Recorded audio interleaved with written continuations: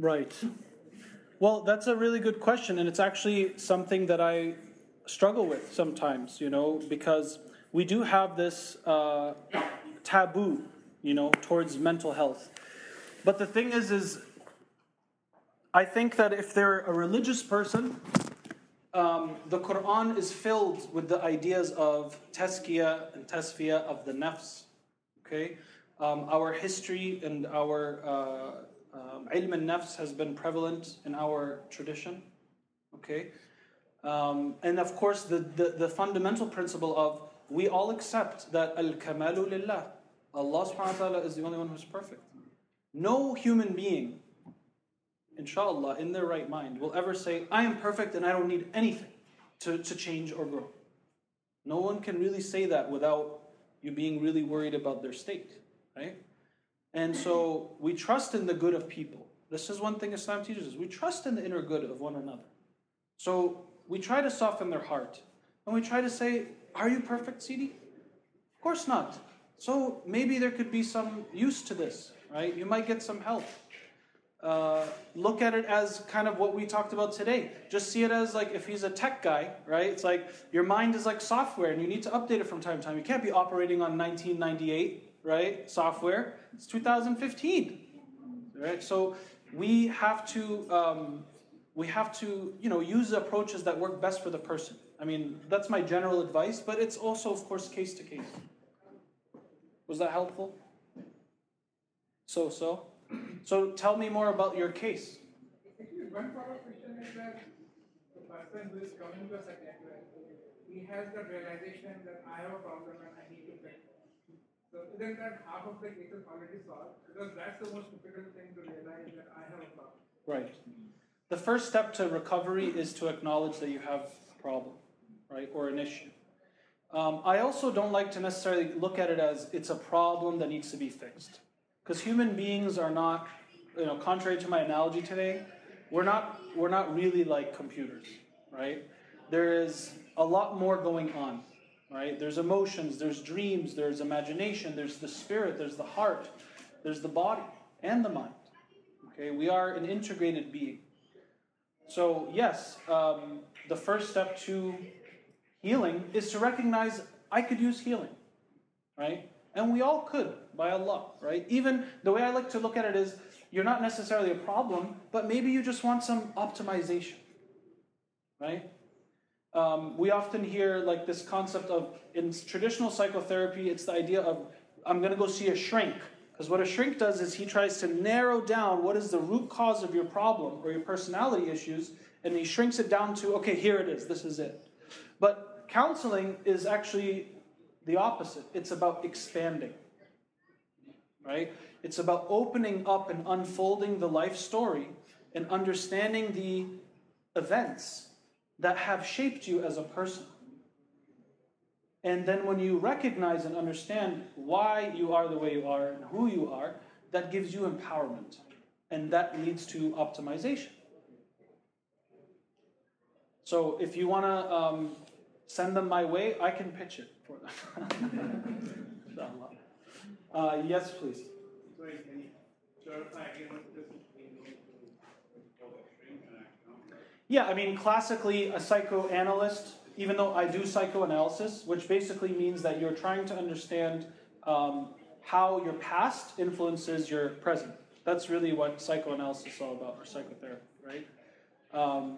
And so counseling as a field in psychology emerged in the 70s, and it kind of came out of this the school of thought of called humanistic psychology, which is basically, it's very aligned with a lot of Islamic principles. It's basically aligned with the idea that humans are good by nature.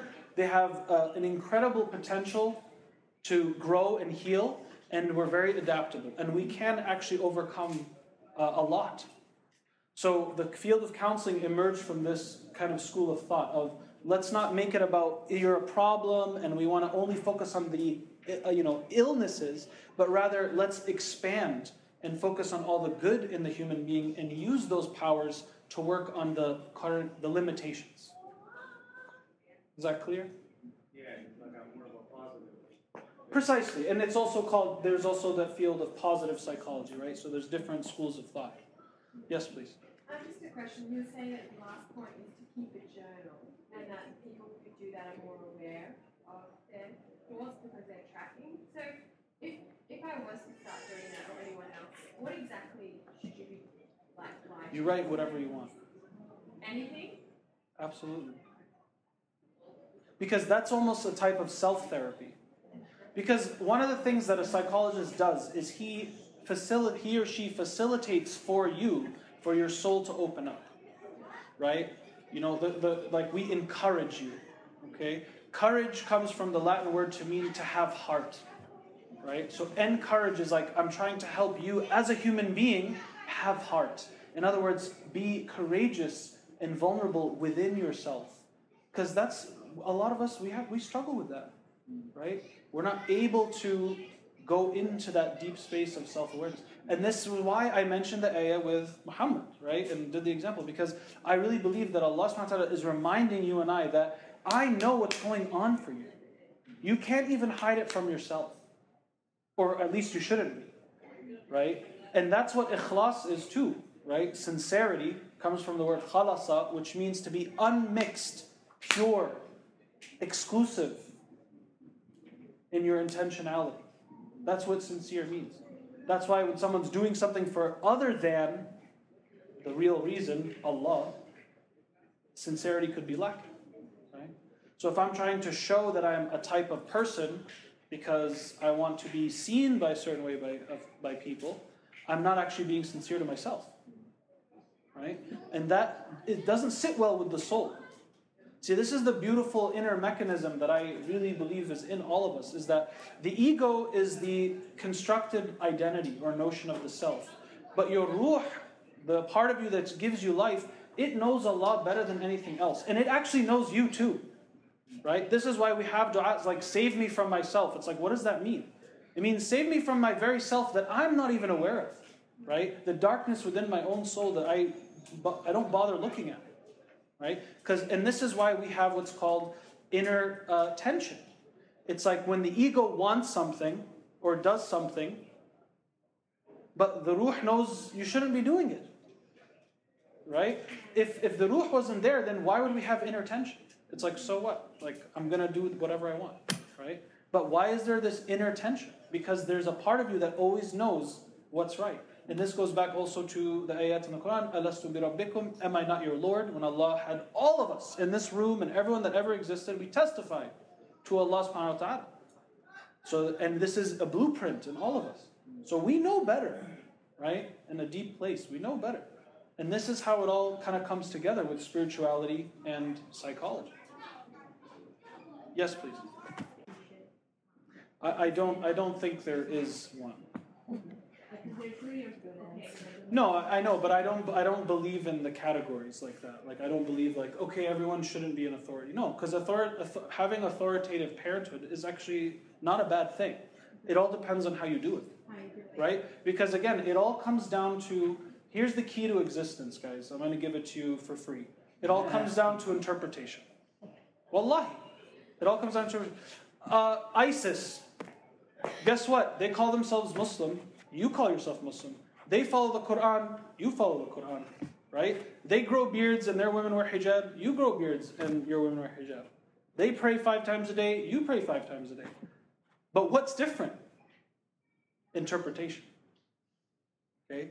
So I believe that systems of thought or methodologies are there to be accessed based on who you are and what works for you. Okay? And interpretation is really the essence of experience, right?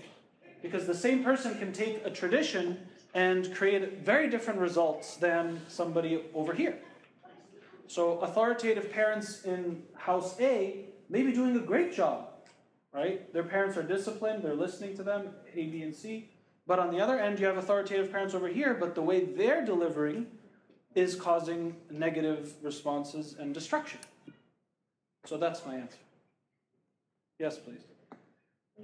Trauma that is caused during childhood usually has effects until much later in life, right? So the way to resolve that is to go back to the trauma, go back to the event, what caused it maybe, and try to overcome it, right? So what if the trauma was caused in the childhood and you have a memory of the event, but the effects remain? So how would you trace back to what is causing this particular behavior? Well, that's very difficult to do alone. That's why psychotherapy is very helpful, because it's like you basically start peeling away layers, and most of the time we don't think, like I've seen this happen a lot, where a client will basically start unraveling their life story and their inner narrative, and then memories that they repressed, which is a defense mechanism we all use. It's when something affects us or we don't like it, and we basically shove it deep down inside because we don't want to face it, but that thing is still bubbling and affecting our being. Okay? So through those types of spaces where you're becoming more self-aware, unfolding your inner self, eventually those things will give rise because they're alive in you. They didn't really go away. It's still there. You're just choosing not to face it. Right? And again, this is the amazing thing. And some theories in neuroscience, they say every single moment you've ever lived, it's recorded in your brain. You just aren't focused on it, right? In fact, this is one of the rahmah of Allah subhanahu wa ta'ala, that your awareness right now, what's called the surface of your mind, is always just a very small percentage of everything you've ever experienced. Because imagine if everything you've ever experienced was on the surface of your mind. You'd go crazy, you'd explode. Right? From the first time you scraped your knee at age 7 to the fight you had last week with your boss to, it's impossible. So it's actually rahmah that it basically sinks down below and is stored in like a file cabinet. And this is what we call the unconscious. Right? Another analogy to look at it, it's kind of like an iceberg. A glacier, sorry. Right? So we only see the top of a glacier. I got it, honey, I got it. We only see the top of a glacier. But at the bottom of the surface of the water is a huge, huge piece of ice. Right? That is the root of what you see on top. And that's kind of like what the personality is. It's like you have all this stuff going on, the automatic mind, and what's at the top is what you're currently using as the engaged mind.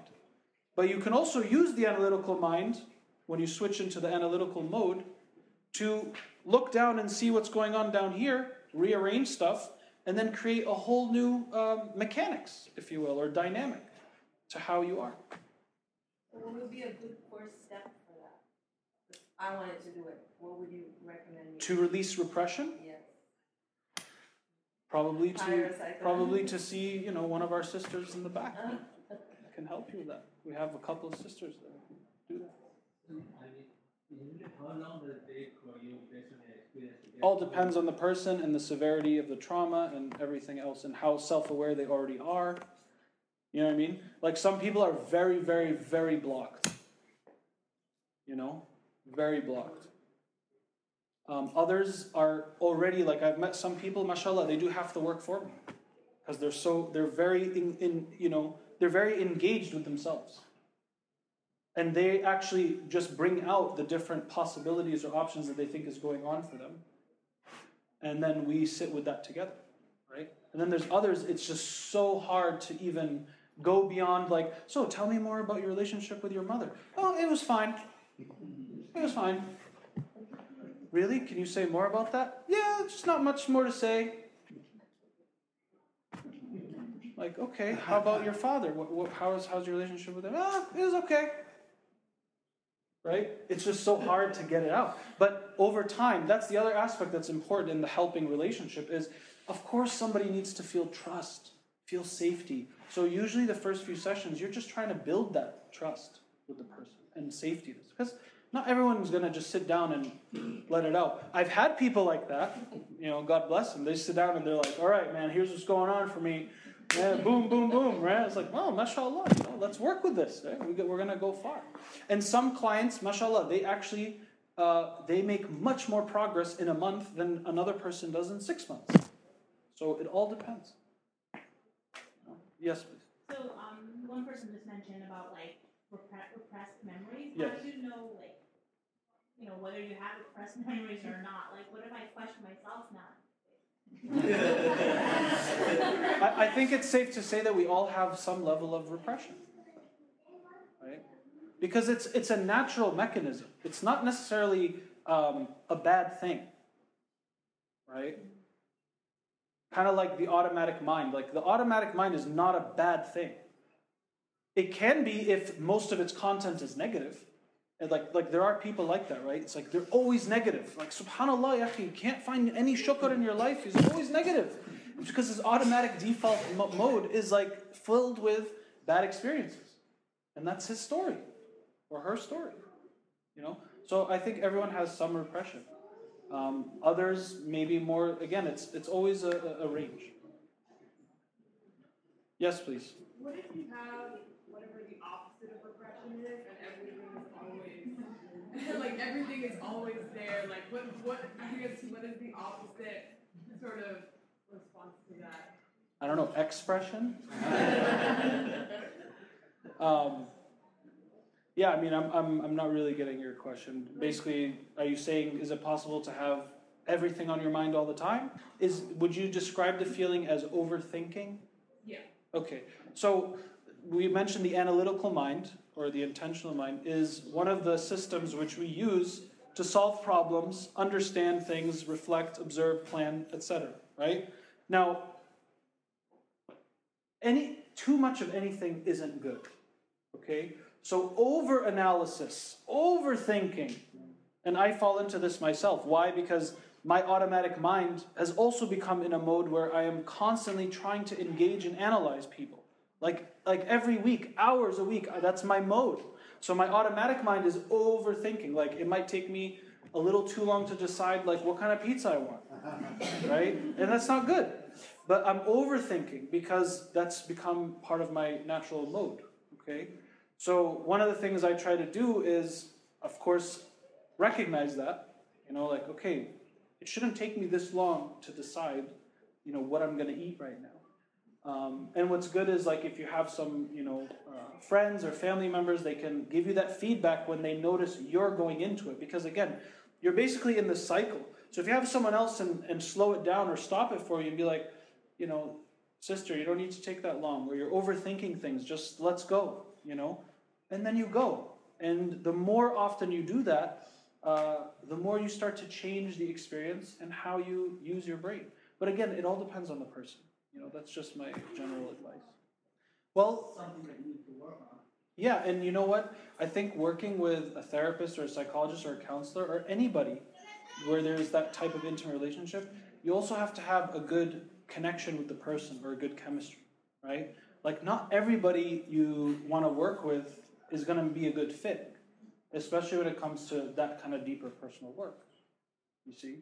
So it might also be the nature of your professional relationship with your helper. I don't know. Could be. Like I've met people, they're like, yeah, I was in therapy for 3 months, but it wasn't working for me. Like that, it wasn't helping, But we were able to make better progress together. Sometimes there are other clients that, it's more difficult for us to work together because of just who they are, And sometimes I recommend them to try someone else. So it's not always like, oh, as soon as I go to any therapist I go to, khalas, I'm gonna, explode with noor and self-awareness and everything's gonna unfold before my eyes. It's not always the case, So maybe that could be one thing to consider. I mean, I like being old school when it comes to this stuff. So I think writing is a little more engaging, right? There's something about the pen and the paper than just, right? It's a very different experience. Because maybe you associate computers, now we associate computers with work and emails and all this stuff. So a journal is something like quiet. It's quieter. And a journal can be something you can do anywhere. Just like a small book, Go to the lake or a cafe or sit somewhere, and just see what happens. Start writing. Like literally start by writing, I don't know what to write about. Just start. Anything. There's no right or wrong answers. It's just about you trying to put yourself on a page, trying to objectify more your inner narrative, and there can be a lot of self-healing in that. For some people, not for everybody. Yes, sister, we had a question here.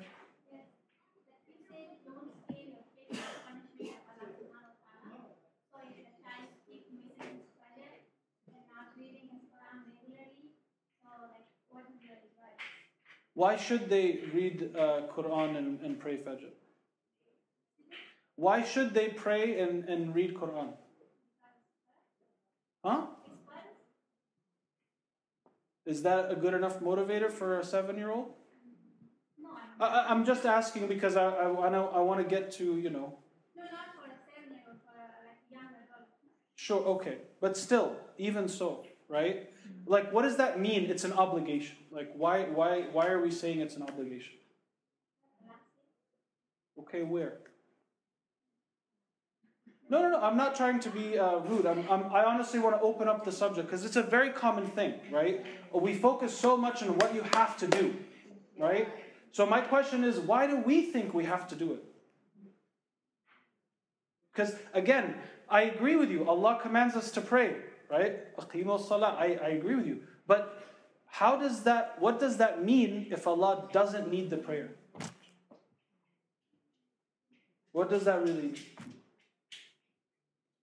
Because kids are smart, right? You have to pray. Okay, but mom, you said Allah is, قُلْ هُوَ اللَّهُ أَحَدٌ اللَّهُ الصَّمَدُ لَمْ يَلِدْ. He doesn't need anything. So why do I have to get up at Fajr and worship Him? He doesn't need me. Huh? See? So I'm on to something, right? And it's a longer discussion, right? And I'm opening it up because we all care for our deen, we care for our family. I get it, but we have to, as adults, I think we have accepted and inherited a lot of beliefs, and we haven't actually done deeper research and understand spiritually why we even do what we do. We do. You know what? Allah subhanahu wa ta'ala, doesn't He complain about the Quraysh? We do what our fathers did. Sah? Allah subhanahu wa ta'ala describes that's not a good trait. Wallahi, even if you're Muslim, it's not acceptable for you to say, my parents were Muslim, so I'm Muslim too. Khalas, I don't have to think or research or learn or develop any of that. I just do what my fathers did. Ghalat, wrong. It's also wrong. You have to be Muslim by choice, not by chance. Because tomorrow, when they go to college and they leave off, they may not be Muslim. Because they don't know.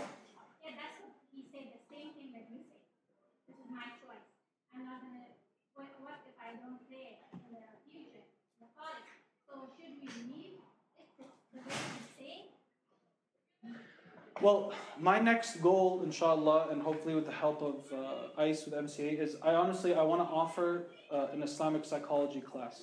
Because I believe that there has to be an integration between how the human thinks and is motivated and how our mind and our heart works and how the religion can be implemented into that. In other words, the why questions, right? Why do we do what we do? Okay? Because, let's be honest, all of us here, it's unlikely that we did thorough research and figured out, why do we pray 2 rakahs, then 4, then 4, then 3, then 4? Have you ever asked a question? Of course, the Prophet taught us that. Really? Where? Show me exactly where it was said like this. Because it's not in the Quran, right? So, and I'm not questioning the tradition, but I am, right? Because I'm basically trying to bring to light is we have to think deeper about these things. And we also have to put in our own effort. Because it doesn't look good if you're a mom or your dad and you say, you have to do this. And then your son or your daughter, they grow up and mashallah, they're aqil now, they have more intellect, and they ask a very good, hard question, and you don't have the answer. Guess how that's going to make you look? And more importantly, how they're going to feel like this religion that you're trying to make me do, it doesn't add up. And slowly their faith, their attachment, their connection withers away. And meanwhile, on top of it, my life is boring and I don't get to have fun and everyone around me is having a great time and I'm not allowed to touch or look or hang out and all I'm yelled at for is because I didn't pray Fajr. This is what's going on, right? It's not an easy story, but it is a story that we're helping write as parents. So, and again, it's a very big subject, but what I'll leave you with is we have to take that responsibility and that sincerity to ask why. And to strengthen our own iman and faith. It's not enough to just inherit it. My parents did it like this, so we do it too, and I make you do it too. Right? And start with, you think, as a mother, why are you telling your kids they have to pray, if Allah doesn't need his prayer? If you can't answer that question for yourself, then maybe it's a little too soon to make your kid do it. Because again, I just want to say, because no, so seriously, because some people might think, oh, what is this guy saying? Let's just look at the prophetic example. For 10, 11, 12 years, there was no prayer. True or not true? No prayer. It was all about iman, love of Allah, social change, akhlaq, consciousness. That's it. Salah came after these people were transformed to anchor them and keep their spirituality organized. We do the opposite. We say, do this, do all the rituals, but we don't teach them where the substance. We say, we want to see the eggshell, but we don't give them any of the yolk. No nutrients, no color, no flavor. Okay, fine, Allahu Akbar, Bismillah. And then they're just doing it for you. They're not doing it for Allah. Right? So we're doing the opposite sometimes. Not everybody, but some of us, we do the opposite. So how we need to think about, reapproaching and using the example. And I don't believe there's, converts that I know and stuff like that. It's like, as soon as they take shahada, you can't expect them to be praying 5 times a day, MashaAllah, if you can do it, Allahu Akbar, may Allah increase you. But take it easy. Not everyone is going to grow in the same way. And that includes your children. Some children, mashallah, they're like, I'm down with this, right? I want to pray with Baba. Others, they're going to question and be curious and be like, why? Doesn't make sense. And that's sometimes Allah's way of saying to you, you need to reassess your own iman.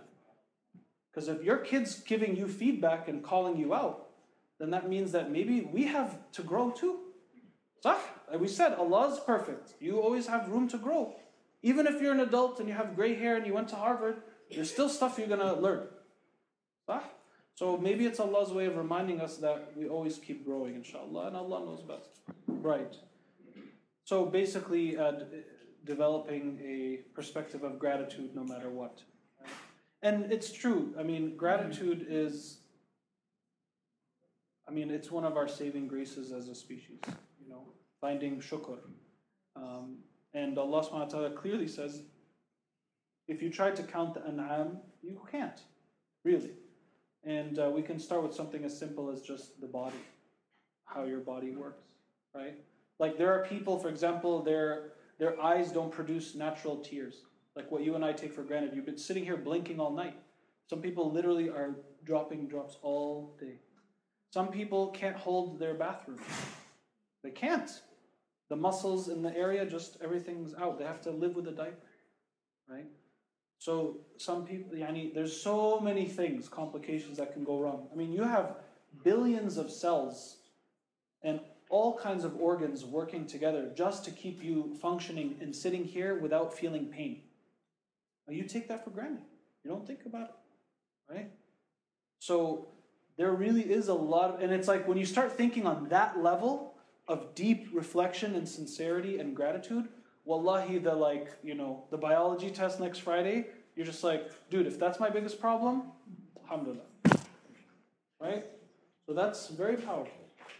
Okay, we'll take 1 or 2 more, and then we're going to wrap up. And then I also would request that, if you guys have personal stuff you want to talk about, just please take my card and get in touch with me. I don't have time to stay and talk with people. I have a very early appointment in the morning, so I would appreciate that courtesy. Yes, please.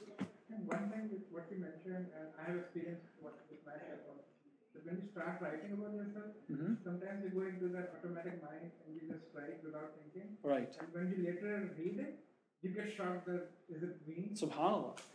So that's something which you mentioned, and I think everybody, that's something which I have personally experienced. MashaAllah. I really appreciate you sharing that. Yes, please. If Allah doesn't need our prayer, so basically we need it. Yes. So the punishment that comes from not worshipping, is it right to say that it's self-inflicting punishment?